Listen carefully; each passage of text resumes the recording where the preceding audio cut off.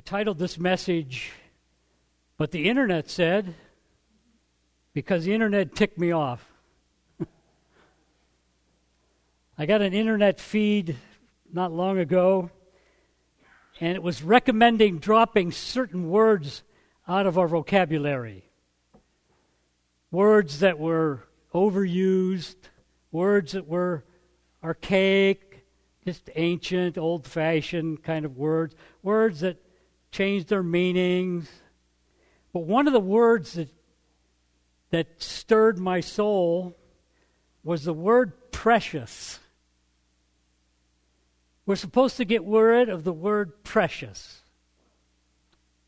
I told them to take a hike. No, I really didn't, and because I remember a special scripture.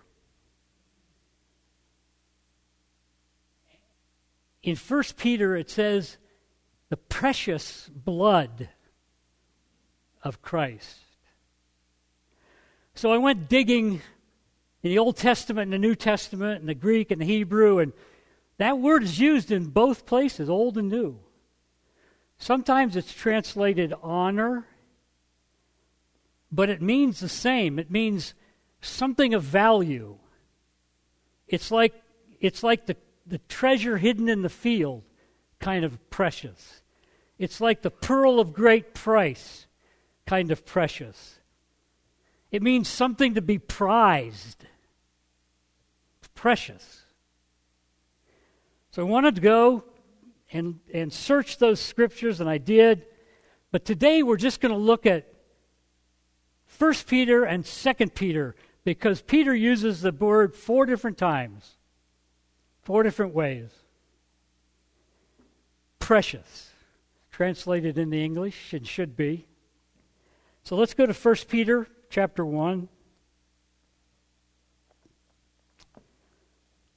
And let's read verses 3 through 7. He says, "Blessed is the God and the Father of our Lord Jesus Christ. According to his great mercy, he has caused us to be born again to a living hope through the resurrection of Jesus Christ from the dead, to an inheritance that's imperishable, undefiled, unfading, kept in heaven for you, who by God's power are being guarded through your faith for a salvation, to be revealed in the last time. In this you rejoice, though now for a little while, if necessary, you have been grieved by various trials, so that the tested genuineness of your faith, more precious than gold that perishes, though it is tested by fire, may be found to result in the praise and the glory and the honor at the resurrection of Jesus Christ." Faith that's more precious than gold, more genuine, imperishable faith. And the whole process that Peter describes here is the process of when we are born again and what God does in our life. Excuse me. And he says that it's God who causes us to be born again. So the great work of salvation, of the great salvation that God gives us, is God's work. And in Hebrews chapter 2, the writer of Hebrews tells us we are not to neglect it.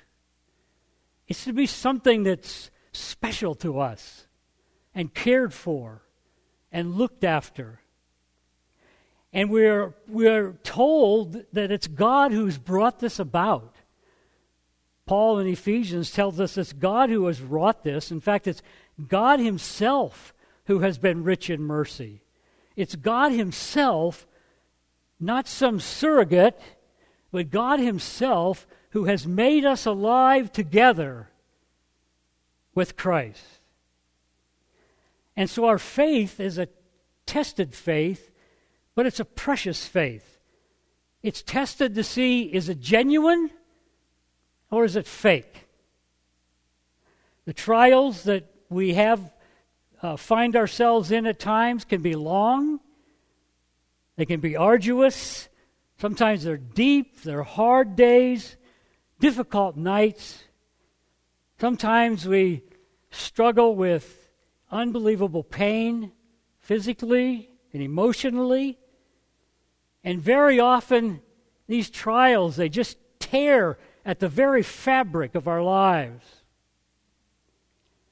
And Peter's addressing those trials to this group of people who are scattered believers, and they're facing hard trials. They're facing hard persecution. Now, when the Bible talks about faith, it talks about it in two ways. It talks about trusting Christ, trusting God, but it also talks about it as a body of knowledge that we have been given. We have been given this faith, Christian faith it's called. The Christian faith. And so when the trials come, they are testing our trust in God, and they are testing whether we really believe what we say we believe. Is it genuine? Is it fake? Well, Peter tells us here that it's God who has wrought this in us, caused us to be born again. He has granted us an inheritance. The inheritance is kept in heaven for us, but it's guarded. Our faith is guarded. We are guarded. He says we are guarded by the very power of God himself. So it's God who causes us to be born again. It's God who guards us with his power. But then he tests us, as he tested the people of Israel.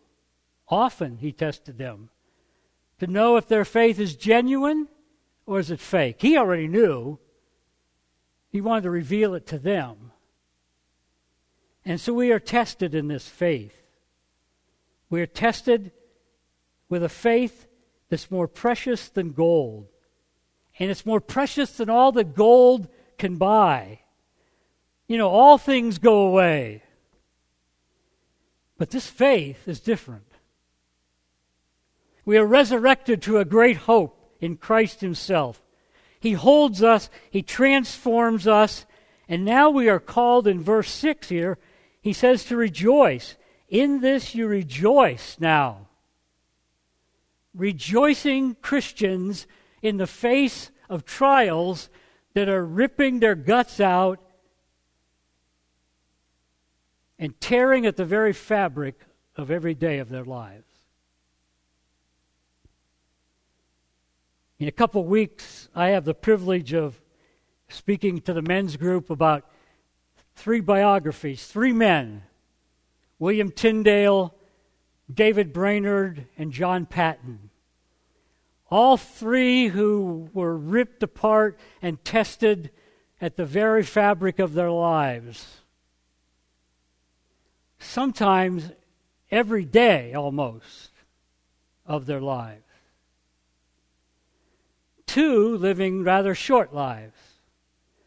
David Brainerd lived only to be 39 years old. And the only reason we know anything about David Brainerd is because Jonathan Edwards published his diaries. And they are incredible diaries, along with John Paton's. But these are men who suffered both persecution and health-wise in unimaginable ways. So our faith is tested. Our precious faith is tested. Our precious faith that is gifted to us by God is tested. You know, Peter knew the value of this faith. He knew how it was to be prized. He knew how it was to be desired. This word also has a connection of weightiness to it. Peter knew how costly this faith was that we were given. How costly it was on the cross for Christ to purchase this for us. And he says in verse 7, And may it be found to result in praise and glory and honor at the revelation of Jesus Christ. That's one of the applications. What we're going to do is, and what I want to do is, I want to have 4 points, and at the end of each point, I want to talk about what's the application. Right here in the Scripture, all surrounding the verses, there are applications to the particular verse. This verse is his precious faith. One of the applications is that we will be praising, honoring, and glorifying God when Jesus Christ is revealed to us in his fullness. Now in that verse 7, it says, tested by fire may be found to result in praise and honor and glory at the revelation of Jesus Christ. The word honor is the very same word as precious. It's the noun form of the verb word precious. So it's a precious faith, a gifted faith by God, and it's to result in praise and glory and honor to his name. Peter loved it. Let's look at some of the application that we find here. Look at verse 8. He says, though you have not seen him, you love him. We are called, because this faith is so precious, and because of the author of this faith, we are called to love him, even though we cannot see him in any form. And then he says, though you do not see him, you believe him. We are called to believe the truth that he has given to us. We are called to believe that Jesus is real. He is substantial. He is standing in heaven now. He is the Lamb that looks like he was slain, but he's not in a bloody mess laying on the throne. He is standing as conqueror with 7 horns and 7 eyes. He is the King of kings and the Lord of lords, and we are called to believe that that's exactly true, as it is said. Let's go to verse 13. Therefore, he says, preparing your minds for action. Therefore, because this faith is precious, we are called to prepare the mind that God has given to us, and it's a mind for action. We need a mind for action today. There is so much false teaching. There are so many lies. There is so much going against the truth of God's Word. We must have a mind that knows the truth of God's Word so that we can fight against what is going against God's Word. Fight the lies that are there. And they're all over the place. Everywhere we go. Much of what we watch and see and hear. The internet said, right. And we know that. And we know it because we have the Word of God. And then he says to be sober-minded. This means that we are to not be overcome by the allurements of the world. But we are to have a singular focus and not be attracted by those allurements such that they impact this precious faith and our lives, the redeemed lives that God has given to us. We are called, let's read on. We're called to be sober-minded. He said, set your hope fully on the grace that will be wrought to you at the revelation of Jesus Christ. We have a grace now, and we have a grace tomorrow, and we have a future grace. And we are to set our minds and our hope on that grace that's going to come when Jesus Christ returns. And then he said, as obedient children, be not conformed to the passions of your former ignorance. Because our faith is so precious and so valuable and so to be prized and carries so much weight with it, we are to kill the old life and we are to put on the new, is what the Apostle Paul says. John Owen says, kill sin before it kills you. And that's what he's calling us to do here. And then he says, but as he has called you is holy, you also be holy in all your conduct, since it is written, you shall be holy, for I am holy. And if you go on, it says in verse 17, and if you call on him as Father, who judges impartially according to each one's deeds, conduct yourselves with fear throughout the time of your exile. Now, who were the ones, or who were the people that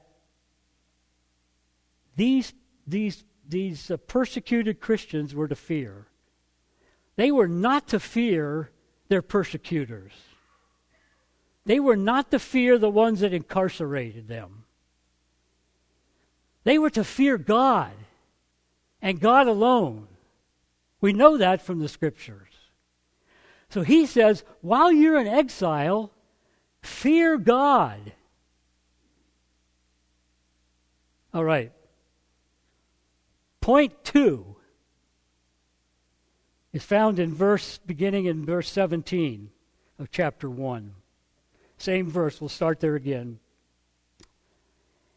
And if you call on him as Father, who judges impartially according to each one's deeds, conduct yourselves with fear throughout the time of your exile, knowing that you were ransomed from the futile ways inherited from your forefathers, not with perishable things such as silver or gold, but with the precious blood of Christ, like that of a lamb without blemish or spot. He who was known before the foundation of the world, but was manifest in the last times for your sake, who through him are believers in God, who raised him from the dead and gave him glory, so that your faith and hope are in God. Peter's not afraid to use that word precious. And he calls the very blood of Christ precious. So I think we have to ask, what makes this blood precious? What makes this blood, made up like my blood or your blood, what made it so precious, so valuable, so much to be prized, so much to be honored, that your whole life depended upon it? In fact, your whole eternity depends upon it. I think there are two answers to that, and you can't have one without the other. The first one is whose blood is this? And that tells everything. Go to Hebrews chapter 9.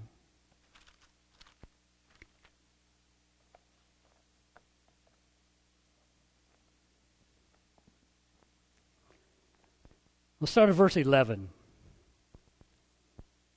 When Christ appeared as a high priest of the good news that have come, then through the greater and more perfect tent, not made with hands, that is, not of this creation, he entered once for all into the holy places, not by means of the blood of goats and calves, but by means of his own blood, thus securing an eternal redemption.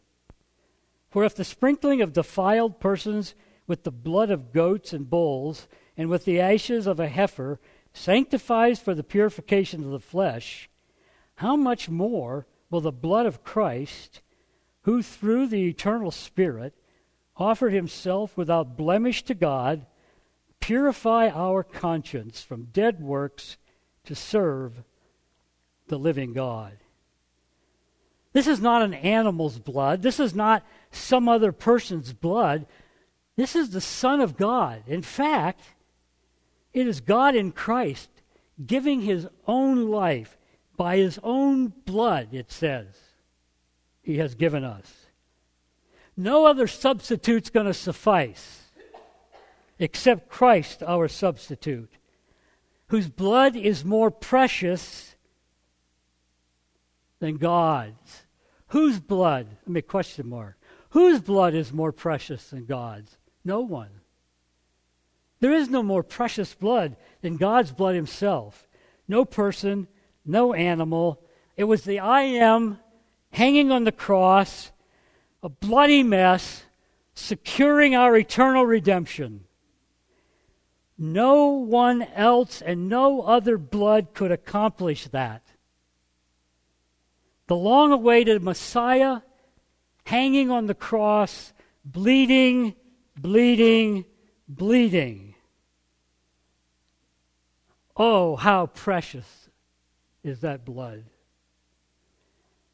He is the living and abiding Word, Peter says. But there's a second part. It's not only whose blood, but it's what this blood accomplished. There were two other guys hanging on the cross. They bled also. And their blood accomplished nothing. And Jesus' blood accomplished everything. These passages in Hebrews, if we would read them and go on, we won't. But these passages in Hebrews tell us that the blood of Christ was sufficient to, one, secure our eternal redemption. We read that. Purify our consciences from dead works. We read that. Make Jesus our mediator, appearing in the presence of God on our behalf. His blood is so precious that we can enter into the very presence of the living God and not be killed. No high priest could do that, except no priest could do it except the high priest, and that's only once a year with animal sacrifices for his own blood as well as the people's. But it did not take away sin. Jesus' precious blood allows us, because he has taken away our sin, the obstacle that stands between us and God is gone. We can enter into his presence. He redeemed us from our transgressions. He puts away our sins. He's coming to save those who are eagerly waiting for him because he wants to sanctify his people. His precious blood takes us from being enemies and makes us his children, and he takes his enemies and he makes them his footstool. And his precious blood is so precious that we are enabled to receive his Holy Spirit, bearing witness to the Son. His blood is so precious that it causes us to have a new heart, a new life. He puts his laws on our heart. He writes them on our minds. Open for us is the curtain for a new way of living. And we are clean. We are sprinkled clean. Our hearts are clean. Our conscience is clean. If all that I just said is from Hebrews 9:11 to Hebrews 10:22, that little bit is all of that. There's so much more. The Bible is full of the accomplishments of Christ. We can go on and talk about the sufficiency of Christ's blood from him who bore the wrath of the Father. We can talk about how precious his blood gifts us his grace. It gifts us His mercy and faith. Jesus bought those for us on the cross. Paul tells us in Ephesians 2:5 that God has made us alive together with Christ. I was dead in my trespasses and sins, dead, could do nothing. And because of the blood of Christ shed on my behalf, God yanked me out of darkness, made me alive, caused me to be born again, and brought me into a relationship with Him, together with Christ. It's through His blood that we have forgiveness of our trespasses. Revelation 5:9 says of Jesus, "You were slain, and by your blood you ransomed people from every tribe and language and people and nation." Paul tells us this in Galatians chapter 1, verse 4, that it's the precious blood that delivers us from the present evil age. Why? Because it's God's will, he says. It's the precious blood that redeems us from the curse of the law. Why? Because Jesus became the curse. The one who perfectly obeyed the law became the one who became the curse of the law and died in our place.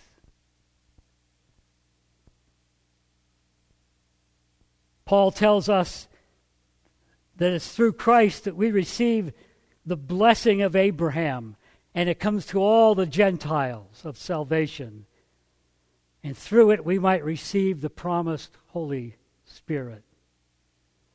And what about the accomplishment of the precious blood of Christ as foretold in the Old Testament? How about Genesis 3:15, when it talks about Christ crushing Satan? The Messiah who would die would actually destroy the authority and power of the enemy on our lives. It couldn't be the animals. The animals could not take away sin.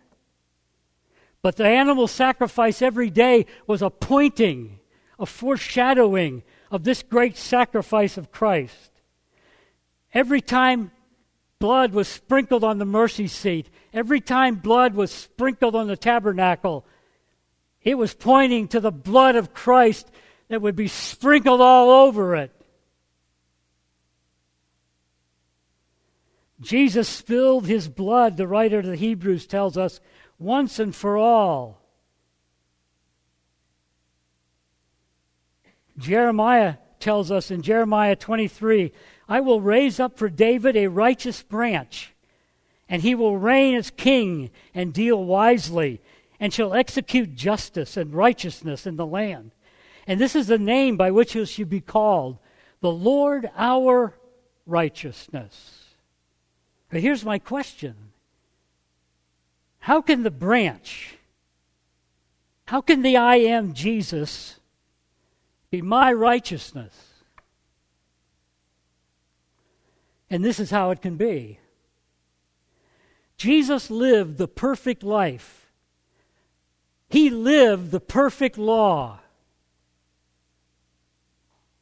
And He died under the fulfillment of disobedience to the law. A disobedience which He never committed. But He took the penalty. It's a precious blood that He shed, being expended for us, so it was efficacious enough for God to say, "Yes, I accept your blood as an atonement for their sins. Because you lived the law, not breaking it at all, and because you died the law because they broke it. The resurrection, the grave, could not hold Him. There was no way that tomb was going to stay shut. There was no way Jesus could stay in that grave. He had to come out because He was perfectly obedient to the Father, and He was raised from the dead, satisfying the wrath of God and satisfying our guilt. Then by the grace and the mercy of God, we are accounted as righteous. His righteousness, His perfect righteousness is counted to you and to me, who do not deserve it in any way, shape, or form.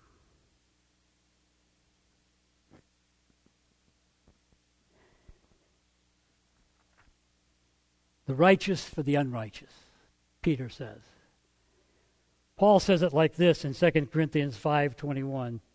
For our sake, He, that's God, made Him, that's Jesus, to be sin, who knew no sin, so that in Him we might become the righteousness of God. Have you ever heard of such a crazy thing? A bunch of sinners, every day deserving hell, are actually counted as righteous.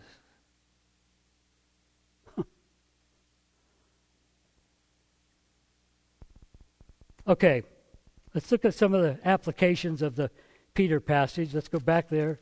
1 Peter 1.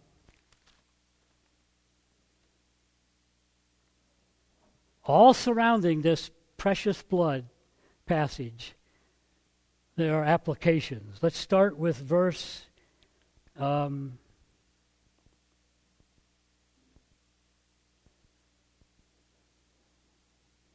let's start with verse let me start with verse 22. It says, having purified your souls by your obedience to the truth. Because the blood is so precious, because it's so valuable and weighty, we are called to obey the truth. The truth. This is the truth. And we are called to obey it. Not only that, he says, for obedience to the truth, he says, for sincere brotherly love, to love one another earnestly from a pure heart. We are called to love one another. Sometimes that's a heavy load, but we're called to it. And then he says in verse 23, since you have been born again, not of perishable seed, but of imperishable seed, through the living and abiding Word of God. And then he goes on, and he goes down to chapter 2 then. So since that has occurred, because of the precious blood, he says in chapter 2, verse 1, so put away all malice. Put away all malice. Put away all deceit, he says. Put away hypocrisy and envy and all slander. Put it away. That's exactly what we see all around us. Deceit and hypocrisy and malice and slander. That's the world. And we are not called to engage in that in any way, shape, or form. And if we have it, we are to put it away. We are to, Paul says, kill it. Why? Because we have been ransomed by the precious blood of none other than God Himself. And we could go on. Let's go to point 3. Down in chapter 2, 1 Peter chapter 2, start with verse 4. As you have come to Him, a living stone rejected by men, but in the sight of God, chosen and precious, you yourselves, like living stones, are being built up as a spiritual house, to be a holy priesthood, to offer sacrifices acceptable to God through Jesus Christ. For as it stands, and now he's going to quote from 3 different passages of the Old Testament. This first part in verse 6 comes from Isaiah 28:16. Behold, I am laying in Zion a stone, a cornerstone, chosen and precious. And whoever believes in him will not be put to shame. And then he quotes from Psalm in verse 7, first part of verse 7, from Psalm 118, verse 22. It says, so the honor is for you who believe, but for those who do not believe, and here's the quote, the stone that the builders rejected has become the cornerstone. And in verse 8, then he says, a stone of stumbling and a rock of offense. This comes from Isaiah 8:14. And it's interesting because in Isaiah 8:14, it not only says he's a stone of stumbling and a rock of offense, but this cornerstone, this stumbling stone, is also a sanctuary. So for the believers, the cornerstone is a sanctuary. For the unbelievers, it gets crushed by the stone. So let's go back to the Peter passage here. 1 Peter 2:4 says, you have come to him a living stone. So he's called a living stone here. And then he's called a chosen and precious stone. And then he's called in those Old Testament passages, he's called a rejected stone. And then he's called a stone of stumbling and offense. And then further in Isaiah, he's called the stone who's a sanctuary. Well, First Peter here is writing. Peter is writing about the one who believes in the stone will not be ashamed, but he will receive honor. The one who rejects will stumble. So the cornerstone is a big deal. It's nothing to pass over.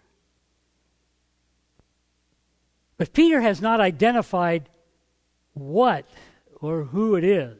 Now, we all know who it is, but he hasn't said so yet.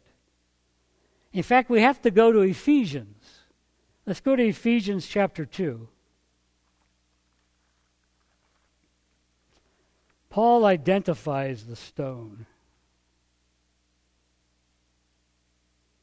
Begin with verse 18. I'm sorry, I'm wrong. Ephesians 2:20. Let me begin with verse 19. He says, so then, you are no longer strangers and aliens, but you are fellow citizens with the saints and the members of the household of God, built on the foundation, the apostles and prophets, Christ himself being the cornerstone, in whom the whole structure, being joined together, grows into a holy temple in the Lord. In him you also are being built together into a dwelling place for God by the Spirit. Christ himself, the cornerstone, building the church on the foundation of the apostles and the prophets, to be a holy dwelling, to be a temple for God and the Spirit to live. So the Old Testament and Peter tell us that this stone, this cornerstone, is precious. It's not an archaic word. It's not a word to be discarded. Jesus, the precious cornerstone, is the very one who's called us out of darkness, yanked us out of darkness, and put us into his marvelous light, to be his own possession, the Scripture tells us. Why? And what are we supposed to do? Okay, here's an application. 1 Peter 1:9.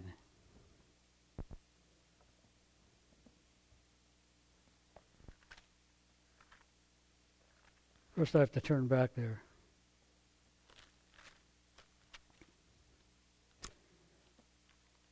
First Peter 2:9, I'm sorry. He says, but you are a chosen race, a royal priesthood, a holy nation, a people for his own possession, to do what? To proclaim the excellencies of him who called you out of darkness into his marvelous light. Jonathan Edwards, going through the scriptures, came up with like 2 columns of words. And he said this is who Christ is. Christ is the admirable conjunction of diverse excellencies. He is the admirable conjunction of diverse excellencies. Like, example, he's both lion and lamb. Both diverse, joined in one. We are called to proclaim those excellencies to the world. You know, Doak wrote in one of his blogs here, he said that they were, they'd been in conversation with their guide, Mr. B, and he seems to have an open mind to the gospel. And I think it was today, maybe it was yesterday.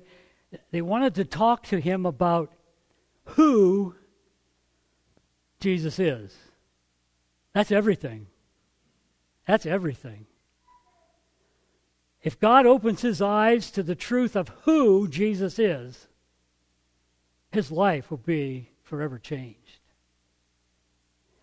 He is the precious, precious, living and abiding cornerstone who is God in the flesh.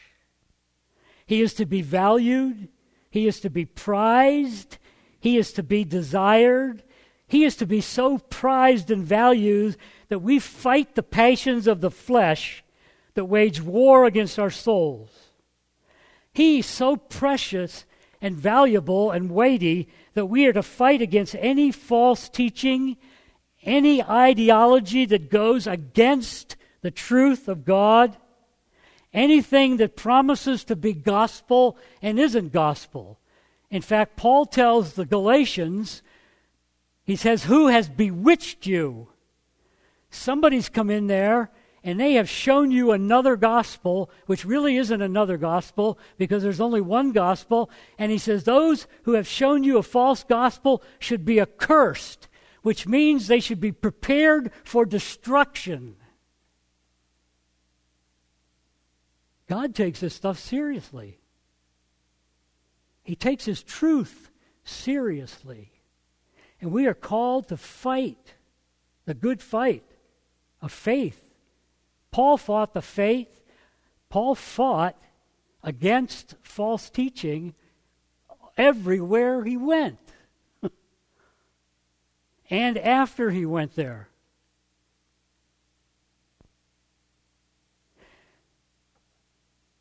This precious cornerstone is described in Revelation as the Lamb standing as though it had been slain. 7 horns, 7 eyes, which are the 7 spirits of God. And the singing is ringing out, worthy, worthy, worthy is the Lamb.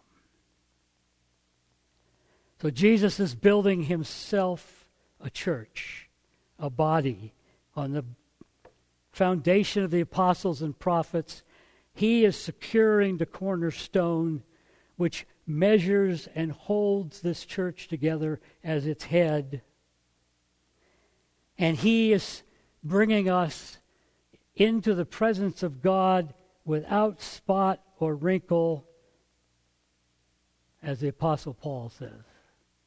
Without blemish. So how precious is the cornerstone? How could this precious cornerstone not be precious to our hearts and our souls? How could he not be precious to our hearts and souls as such that he will be the prize, the pearl of great price and a treasure hidden in the field that Jesus gives us in Matthew.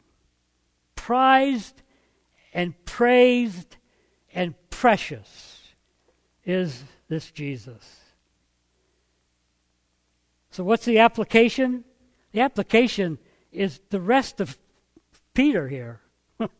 He is the precious cornerstone. This is the precious blood of Christ that was shed. Now Peter gives the rest of Peter as the application to this. He talks about marriage and suffering. He talks about living as servants of God.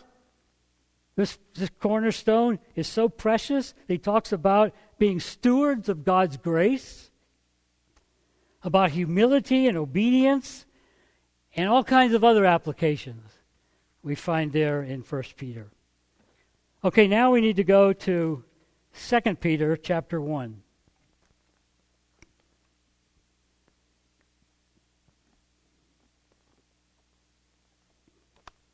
Let's start with verse 3. His divine power has granted to us all things that pertain to life and godliness. That's all things. Through the knowledge of him who called us to his own glory and excellence, by which he has granted to us his precious and very great promises, so that through them you may become partakers of the divine nature, having escaped from the corruption that is in the world because of sinful desires. So Peter tells us that these promises that God has given to us, they are to be prized and to value, and they're so weighty that it's a promise that God has made before the foundation of the world, that's implemented through Christ, because all the promises of God, Paul tells us, are yes in God. They are all yes, every single one of them. Every promise God makes of destruction, every promise of pouring out his wrath, every promise of goodness and kindness and love to us, every promise of guarding our souls, they are all yes. They will happen. Paul says in 2 Corinthians 1:22, who has also put his seal on us and given us his Spirit to our hearts as a guarantee, a down payment. This down payment is so valuable because it was promised to us and because of who it is, the Holy Spirit. God made the promise. The Holy Spirit would come, Jesus said. That's exactly what happened. Paul and Silas to the jailer says, believe in the Lord Jesus Christ and you will be saved. He believed, he was saved. The promise was kept. Peter describes this as great and precious. Our salvation is great and precious. It's given us all things that pertain to life and godliness. His very own glory and excellence and virtue and moral standards he calls us to walk in. He describes our salvation as having escaped from the corruption that is in the world because of sinful desire. These promises that he has made to us will be kept, and they are kept because they have been purchased by the blood, the very precious blood of the Lamb. There's no way, because God doesn't lie, there is no way that a promise will not be kept. God is described in the Old Testament. In fact, Abraham gives him his name. You've heard of the name Jehovah Jireh, Yahweh Jireh. The Lord provides. Abraham is going to sacrifice his son because God told him to do that. God provides a ram in his place, and God calls the place, Abraham calls the place Jehovah Jireh. God will provide. But this word provide is an interesting word because it goes further back when Hagar, right? Hagar,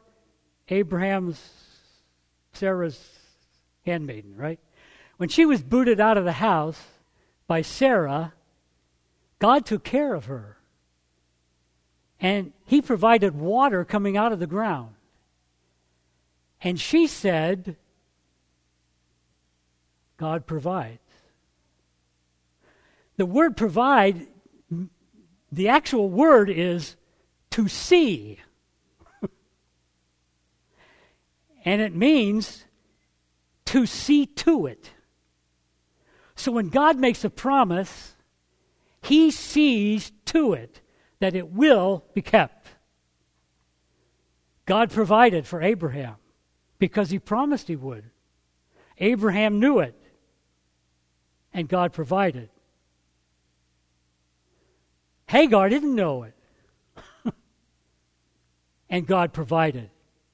God saw to it, and he will see to every one of his promises. And that's why Peter calls these promises are precious. They are precious, and they are valuable.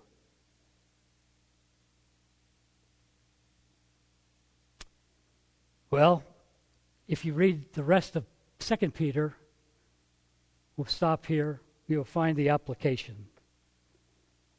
And they're all over the place. Jesus' blood is precious. The faith he has bestowed upon us, both the body of knowledge, the faith to believe, is precious. His promises are so precious to us. The cornerstone himself is precious to us. So the one word I want you to go out of here is the word precious. Don't get rid of it. Don't keep it out of your vocabulary if it's in your vocabulary. We call our granddaughter precious. We love her much, but she doesn't hold a candle to the cornerstone. Precious, that's more weighty and gracious and grand than anything we could ever imagine. And that's the precious Jesus, Lord and Savior. Let's pray.